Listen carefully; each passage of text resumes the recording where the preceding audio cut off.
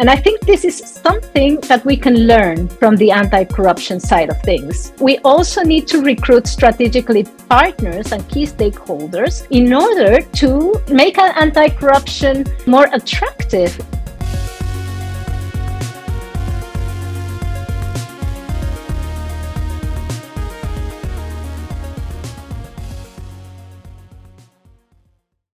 Hello and welcome to Kickback, the Global Anti-Corruption podcast.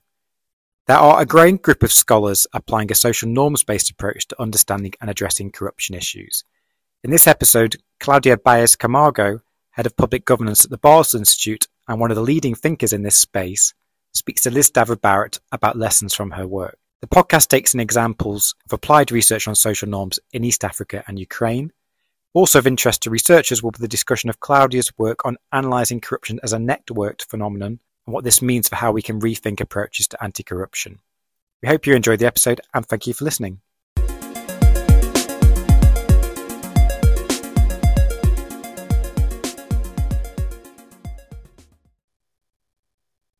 I'm delighted to be joined today by Claudia Baez Camargo from the Basel Institute, who's going to be talking to us about her research on social norms and corruption. Hi, Claudia.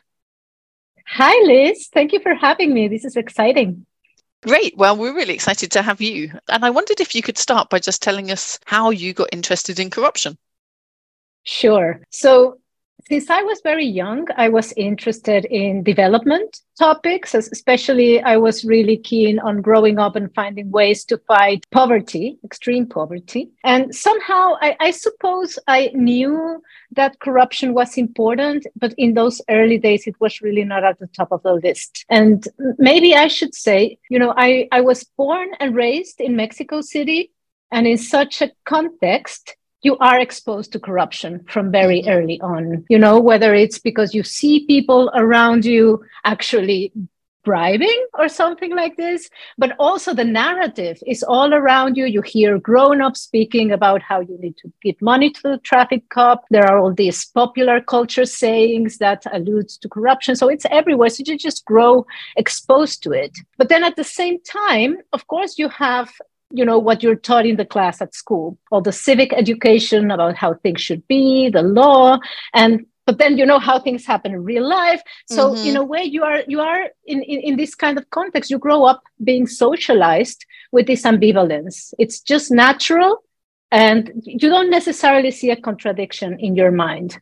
So it was not until many years after I had left Mexico to study abroad, and now with an academic lens, that the centrality of this internalized contradiction, I came to realize that this was an important thing to think about. That's why when I started working at the Basel Institute, I really wanted to explore not so much the formal, what are the laws and the formal rules, but rather the informal and more intangible aspects that give rise to corruption. Yeah, and that's what I find so interesting about your work, is that you're actually one of still fairly few academics who have really said, look, it's important to think about these social norms and how they might be fostering corruption or just interfering with our efforts to counter corruption. So rather than a lot of what we collectively do in anti-corruption sort of assumes that it's enough to introduce laws and have good enforcement, and it's all this very much sort of rational choice kind of approach to things. It's all about just better information and better laws. You're always saying, actually, we've really got to understand that social norm context. So I wondered, could you explain to our listeners what you see as the key principles of that approach? I mean, what are social norms? Sure. So social norms are unwritten rules about what individuals believe that the majority of people in their communities or in a particular group are doing, and about what this majority of people consider to be acceptable behavior.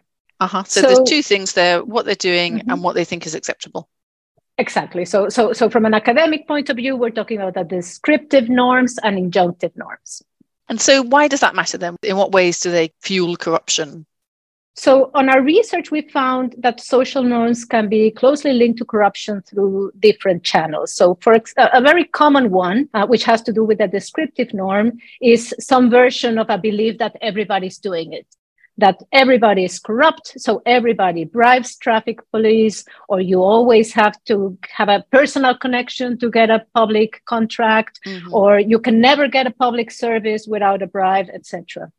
And then there's another version which links to the injunctive norm, which is the belief that it's not just that everybody's doing it, but everybody's accepting and actually endorsing corruption. But furthermore, and this is quite important, there's a belief that there will be some kind of social punishment from deviating from this rule.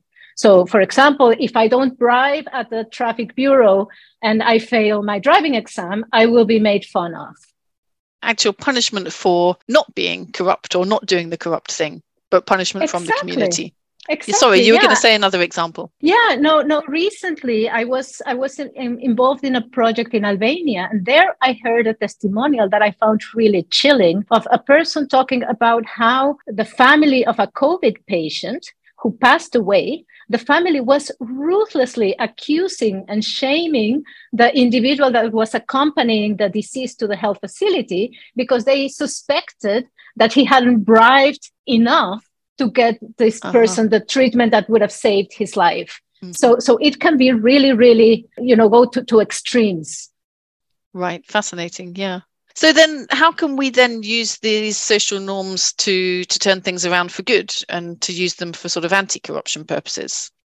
Yeah, this is a nice thing that there are actually actionable implications of this research. So maybe to begin with, I think it's important to differentiate between personal beliefs, the social norm, and the actual behaviors. And what's interesting is that the social norms may be in conflict or even contradict the personal belief. So I might be 100% against corruption. I don't want to bribe, but if I feel that everybody around me is doing it, then I'll do it anyway, even if it goes against my conviction. The fact that people might be acting against their preferences is also an opportunity where we can intervene, where such mismatch is occurring. So you're kind of taking advantage of the fact that they're already a little bit unhappy. They see this kind of cognitive dissonance that they're having to deal with. And so that's the point at which you can intervene. Exactly. For example, it's possible to reveal the real norm. It's really quite interesting when one looks at surveys on attitudes toward corruption, etc. Globally, you see across the board people are against corruption. Nobody likes corruption. But then at the same time, a lot of people in very corrupt contexts believe everybody else likes corruption. So here is an opportunity to intervene. And there are some very interesting studies. For example, Matthias Agerberg worked in Mexico, precisely Mexico, where everybody believes everybody else is corrupt. And based on the findings of a survey, which actually indicated the opposite, made this explicit, actually those around you are as against corruption as you are. And this actually had some positive effects on some attitudes and intentions subsequently. So there's interesting things that can be done. That's interesting. So basically people, they have a kind of veil lifted and they see that everyone around them maybe feels the same as them. Even so, you couldn't detect that from the behavior, maybe because everyone's kind of behaving corruptly, but actually everyone's feeling unhappy about that underneath. Yeah, exactly. So to give you another example, in my team, we have researched about social norms and corruption in East Africa quite extensively. And an example of what we found is that norms of reciprocity fuel bribery. So we looked in detail at the health sector, for example, and we found out that giving a gift at the health facility, which a gift is, of course, a euphemism for a bribe, this act is not just a one-off to get what you need at this precise moment, but it's a way to create a relationship with a health worker. So this, I give you a gift, and in this way, I'm befriending you. And because friends have this norm of reciprocity, this obligation to reciprocate, this means that you have taken my gift, you're giving me some kind of special treatment, but this is ongoing. This goes into the future. So the next time I'm going to come to the health facility, I'm going to ring you up and say, hey, I'm coming. Please help me jump the queue, for example. Like I was saying, the nice thing is that we find that this kind of social norm phenomena are actionable. And in my team, we had a nice project funded by the Global Integrity Anti-Corruption Evidence Program, where we designed and piloted an intervention that sought to change the perception of the social norm of giving a gift in health facilities in Tanzania.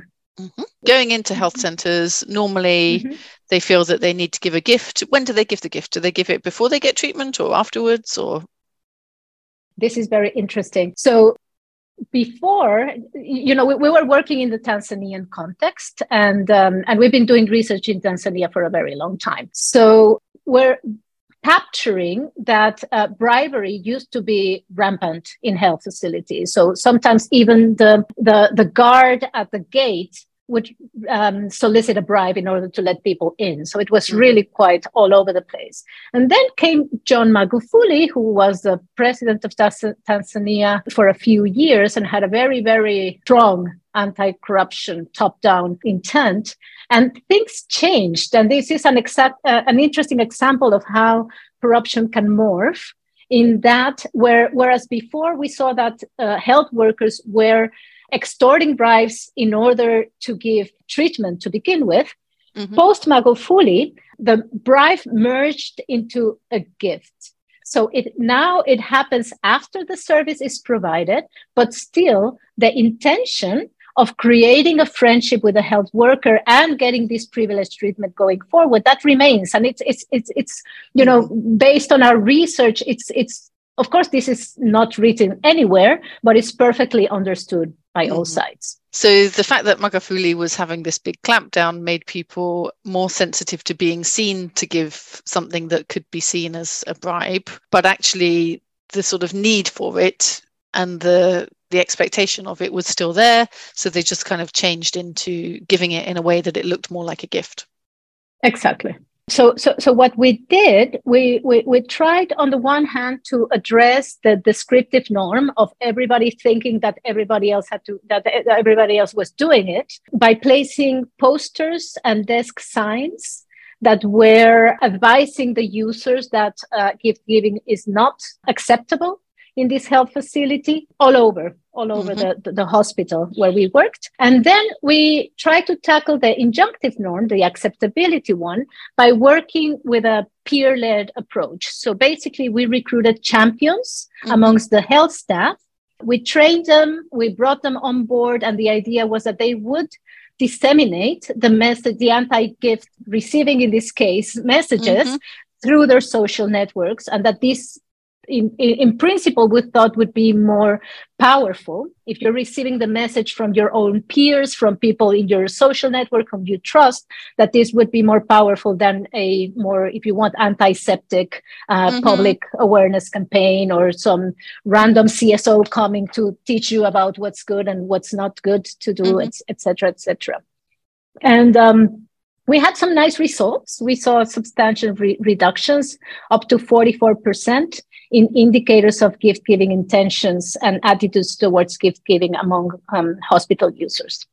Fantastic. Great. So and do you know how long that lasts, or anything around durability of that? Well, I'm glad you asked that, because, one of the things that I'm generally very interested in producing evidence of what works and what doesn't. I think that we need hard evidence, as hard as we can get, of course, but, rigorously measured and all of that. But I think that once we get a good result, this is only the beginning, because in our case, we have now a cohort of champions who are very motivated. They really loved that they were part of this intervention.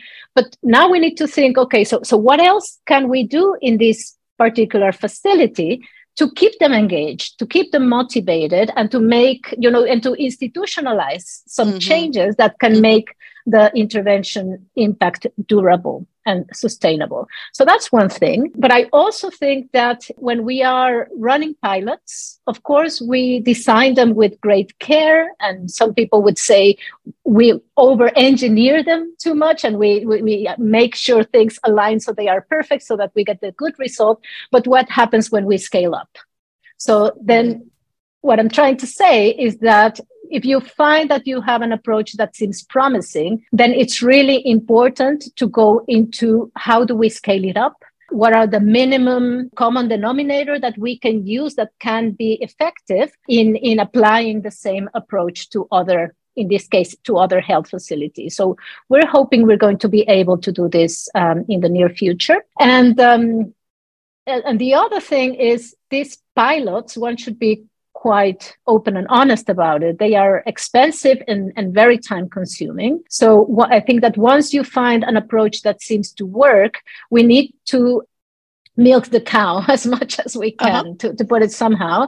So one of the things that we're also interested in doing is exploring how our approach can be tailored to address other types of corruption in other sectors and areas. Mm-hmm. Great. So looking at how much can this be generalized? Because I absolutely take the point that because it works in one context, we don't know that it will work in others. But at the same time, I think the big promise of this is that you have done an intervention which makes so much more sense in the context that it might well be longer lasting than something that is more externally imposed and, as you said, antiseptic. So one of the things that you sort of touched upon a lot is in this community sort of aspect of corruption. And I know that another thing that you've looked at very much is how much corruption is sometimes not just a sort of individual transaction with another individual, but it's very much a whole network that's engaging in the corruption. So could you tell us, again, what you found in your research about that and what the significance of that is then for how we think about anti-corruption? Sure. So, it's been a very consistent finding across various research projects where we have been exploring informal elements linked to corruption, that corruption is really a network phenomenon, and that informal networks are the vehicles by means of which acts of corruption are operationalized.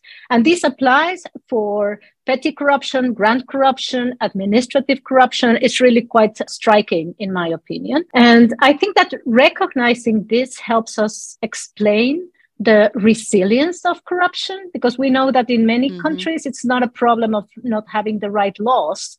Many highly corrupt countries have good laws and corruption is still an issue. And actually, one has to think that most anti-corruption instruments actually are targeting individual incentives.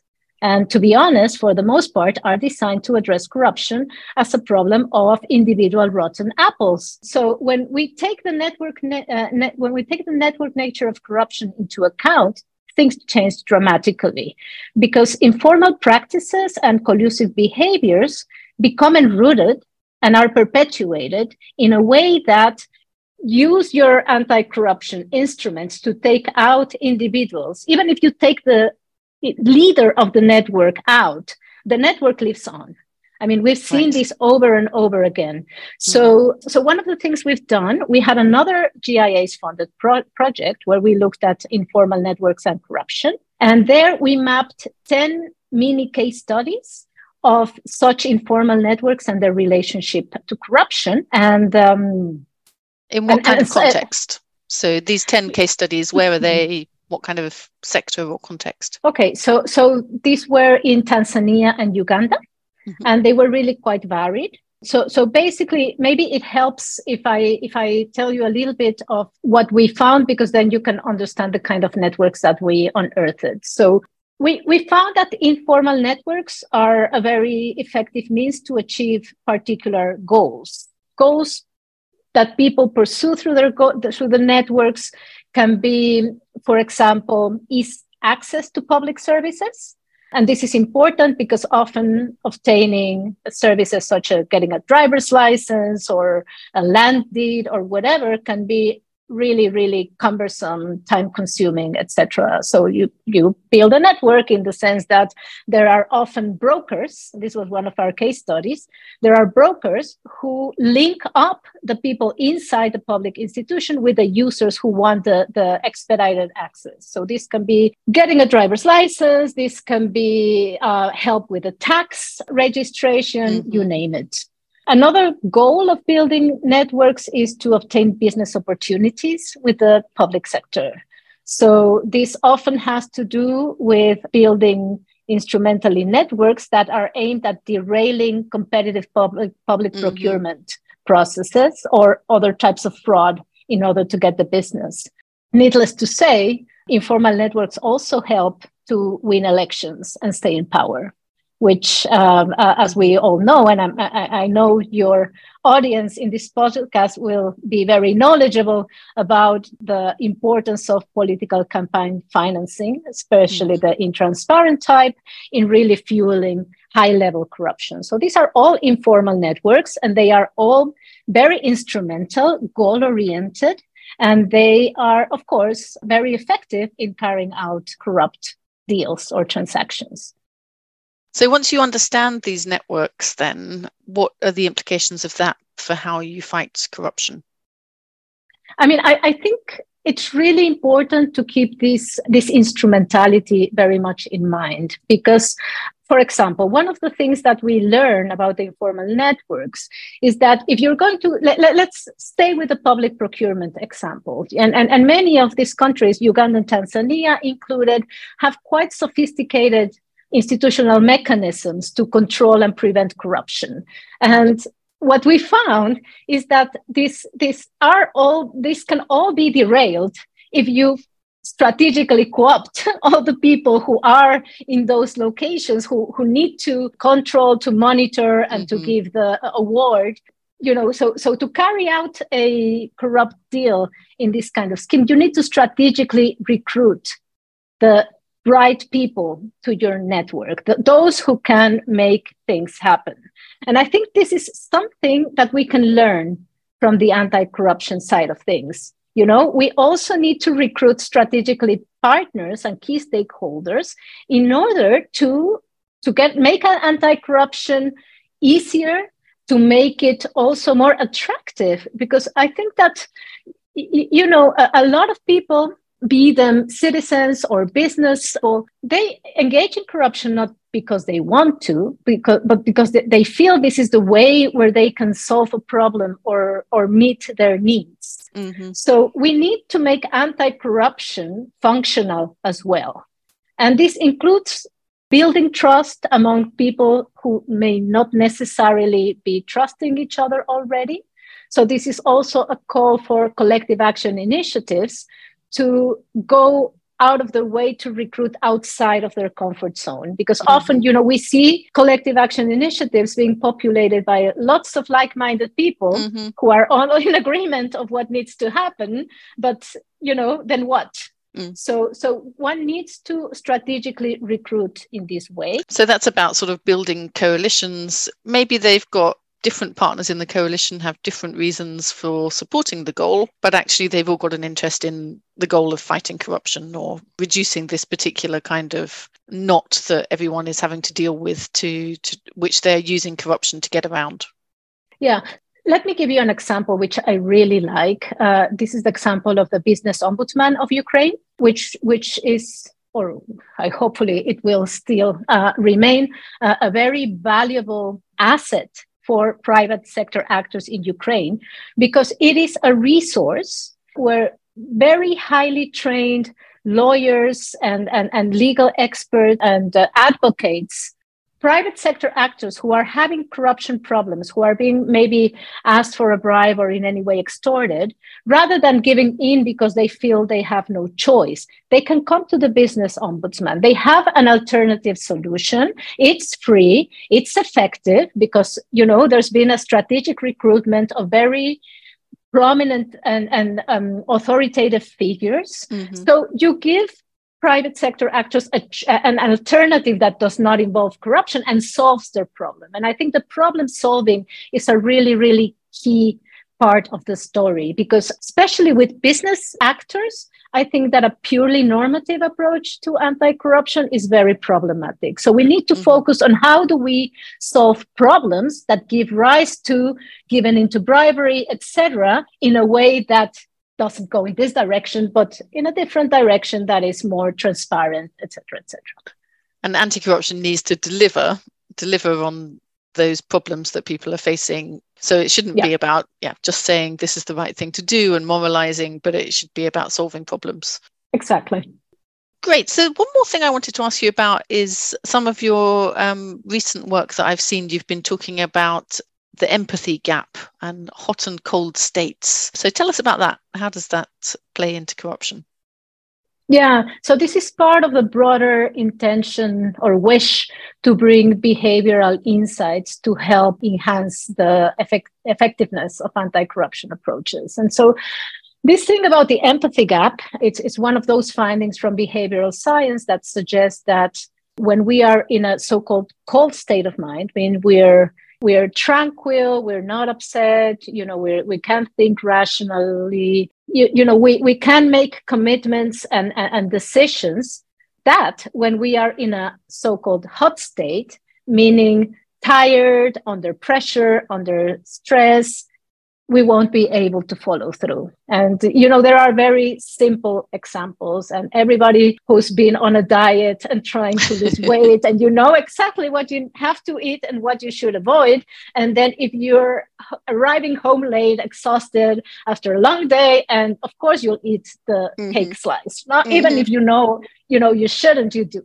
Why is this relevant to corruption? Because I think precisely going back to the social norm side of things, like I was saying I think the Albania example is quite pertinent. These social pressures can be huge. So who can make a rational decision when you're confronted with such pressures? So in our Tanzania project, because we heard from health workers that they feel really quite pressured by users who come and proactively want to give gifts, and because it's part of the culture, it's part of the hospitality, etc. If they refuse a gift, then the user might throw a fit, may gossip, about the health worker with other people. So they feel under a lot of stress.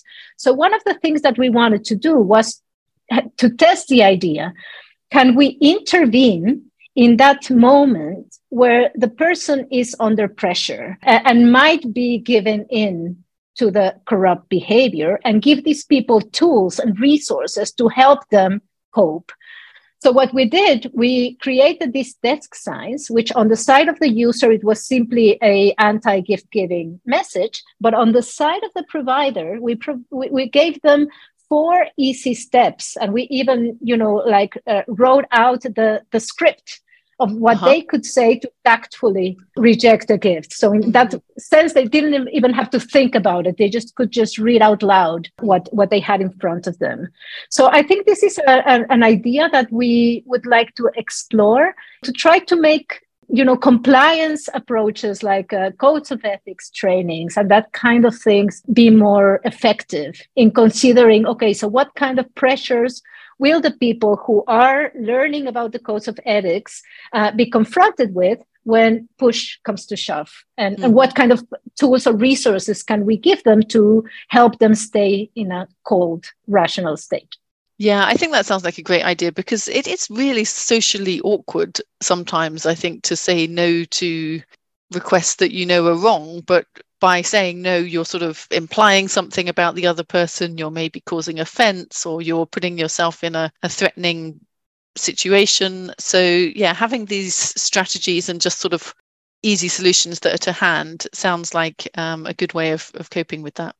So Claudia, we always ask our guests, what do you think that young scholars should be working on? So from your vantage point, thinking about the whole landscape of corruption and anti-corruption research and interventions, what do you think should be the priorities for young scholars and practitioners?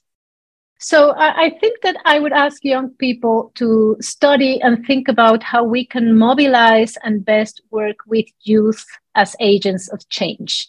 In many contexts, we're seeing quite worrisome patterns of state capture that are coupled with widespread citizen apathy. And most people, I think pretty much everybody, are happy to say, yes, we need to work with youth, we need to mobilize youth are the future, etc., etc. I mean, no one can have an issue with that, right?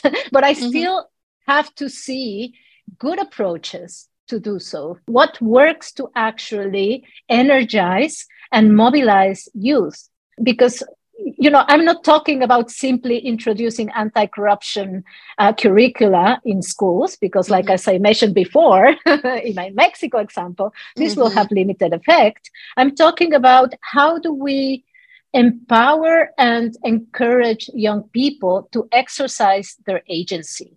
And, this links to another topic that really preoccupies me. That is, how do we do anti-corruption in a way that is sustainable, that is effective, but stays within democratic means and democratic regimes? Because we see, or we have seen some anti-corruption success stories that are actually, the implementation of anti-corruption reforms might have been done in a more or less authoritarian way.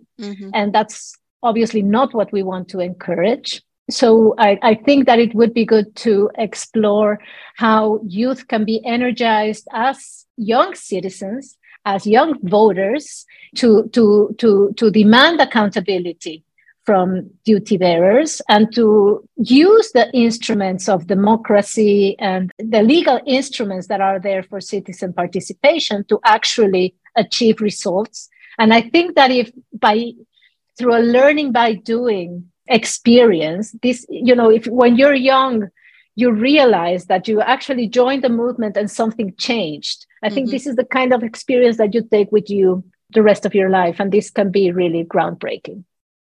Great. And so could really help to bring this kind of generational change. Fantastic. That's an inspiring way to end. And it's been a really great chat. Thank you so much for joining us. I think really fascinating to hear about all of your research, and can't wait to see what you work on next. Oh, thank you, Liz. It's been a pleasure. Thank you so much.